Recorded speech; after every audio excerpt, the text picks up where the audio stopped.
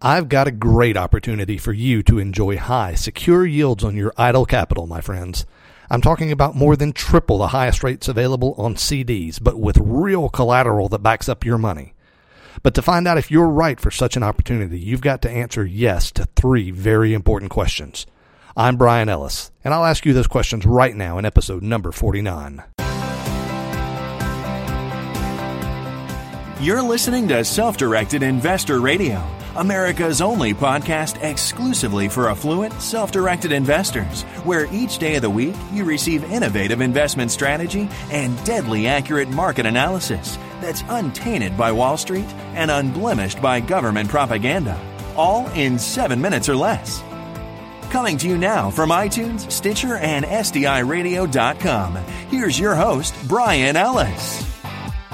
Hello, my friends. It's good to be back with you. I've had to take a few days off, so it's been a bit since we've had the pleasure of being together. So thanks for joining me today. Yesterday, I was on the phone with one of your fellow listeners named Warren. Warren is a really interesting guy.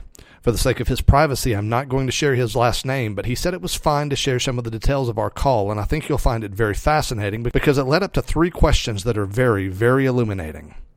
First, some background. Warren is 61 years old with a wife, a successful career as an engineer, and a growing interest in retirement, along with an experiential vantage point that gives him both great perspective and genuine trepidation. You see, Warren was hitting some major milestones in his earnings in the early 2000s. Flush with extra capital, Warren did what everybody does. He hired a financial advisor who recommended that he diversify by investing into the S&P 500. If you didn't know, the S&P 500 is just a collection of 500 stocks that are considered to be the cream of the crop, and there's an index that purports to represent the health of the stock market as a whole based on those stocks. And you know what? It was working really well for him.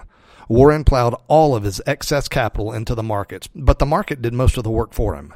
He timed it nearly perfectly. He started putting a lot of money in at the turn of the millennium and continued to do so religiously for years thereafter.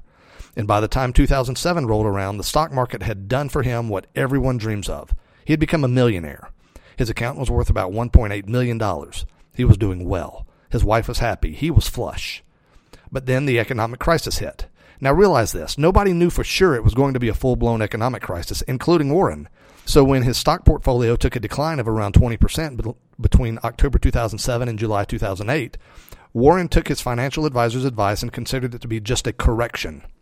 There's your first warning, my friends. If your financial advisor is using the word correct to describe your loss of investment capital, it's time to fire that advisor. Just a quick dose of cold, hard reality for you, my friends.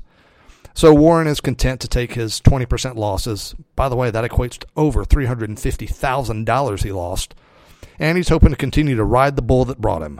But that bull was nowhere to be found, and Warren took his advisor's advice to hold on and trust the market nearly all the way to the end of the market meltdown.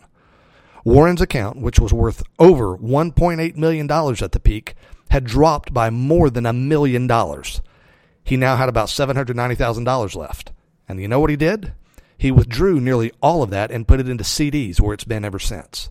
He did put about $100,000 into the stock market once the market was already well on its way back up. But other than that, nearly all of his $790,000 portfolio sat in CDs, earning no more than 1.5 during the last several years. So here's why Warren called me to begin with. He's much closer to retirement now, and his portfolio is about $850,000.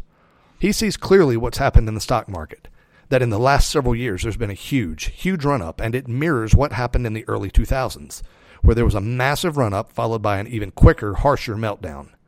The meltdown part is what Warren wants to guard against, and he asked me if there were any strategies I'd recommend to him to generate a solid return, but in a very safe way. I told him how a number of my colleagues are doing that. What they're doing is lending their money at 8% and getting a lot of collateral to make sure that the loan doesn't go bad. For example, to make the numbers easy, Warren might lend $65,000 and charge 8% interest, but he might get collateral worth $100,000 instead of only $65,000, so that if the borrower doesn't pay, Warren actually stands to make a bigger profit by reselling his collateral. Well, Warren is a smart guy, and this piqued his curiosity a lot. From a logical point of view, if you can be confident you're getting collateral that's worth far more than your loan amount, it's easy to see how such a transaction could make a lot of sense. And if the party borrowing the money was smart about how the money was used, that would be a real win-win. And that's what Warren really wanted to know. How will the money be used? So I gave him a little breakdown of how my real estate business works and what we do when we work with people who could benefit from such opportunities. Here's how it works. We find houses we can buy cheaply, never more than 65% of the real value. We then borrow money from people like Warren and provide the homes as collateral for the loan. We then sell the house very, very quickly by targeting renters who would rather own than rent. Our proposition is simple. If a renter can make a reasonable down payment, we'll provide them with financing and a monthly payment that's the same as what they're currently paying in rent.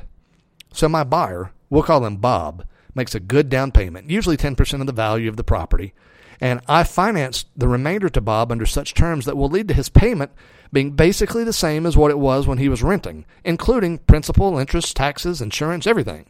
But instead of throwing his payment away every month, he's building equity while providing a real home for his family. It's a slam dunk deal for Bob, as you can see. So Warren asked a few more random questions and expressed a clear interest in making a loan at 8%. But before he did, I had to ask him 3 questions, and I'll ask you the same 3 questions. Do you believe most renters would rather be owners? Do you believe that many renters would jump at the chance to own rather than rent for the same monthly payment they're making right now? And do you want to loan your money at a very healthy rate of 8%, secured by substantial over-collateralization, making it very difficult to lose money? Warren answered yes to all 3 of those questions because he's logical. And if you answered yes to all 3 of those questions, let's talk. Right now, we're considering taking on some new capital associates just like what Warren is interested in doing. And if you answered yes to those questions, then schedule an appointment to talk with me by visiting sdiradio.com/consultation. Again, sdiradio.com/consultation. Thank you for listening, my friends. Tomorrow, I'll tell you why it's a fool's game to always be chasing the latest hot market if you're a real estate investor. And remember, invest wisely today, live well forever. Thank you for listening to Self-Directed Investor Radio with Brian Ellis. Don't miss a single episode. Be sure to subscribe to Self-Directed Investor Radio right now on iTunes, on Stitcher, and at sdiradio.com. Your feedback is always welcomed via email at feedback@sdiradio.com. This show is for entertainment purposes only and is not intended as legal or professional advice for your situation. Content is the property of the Self-Directed Investor Society.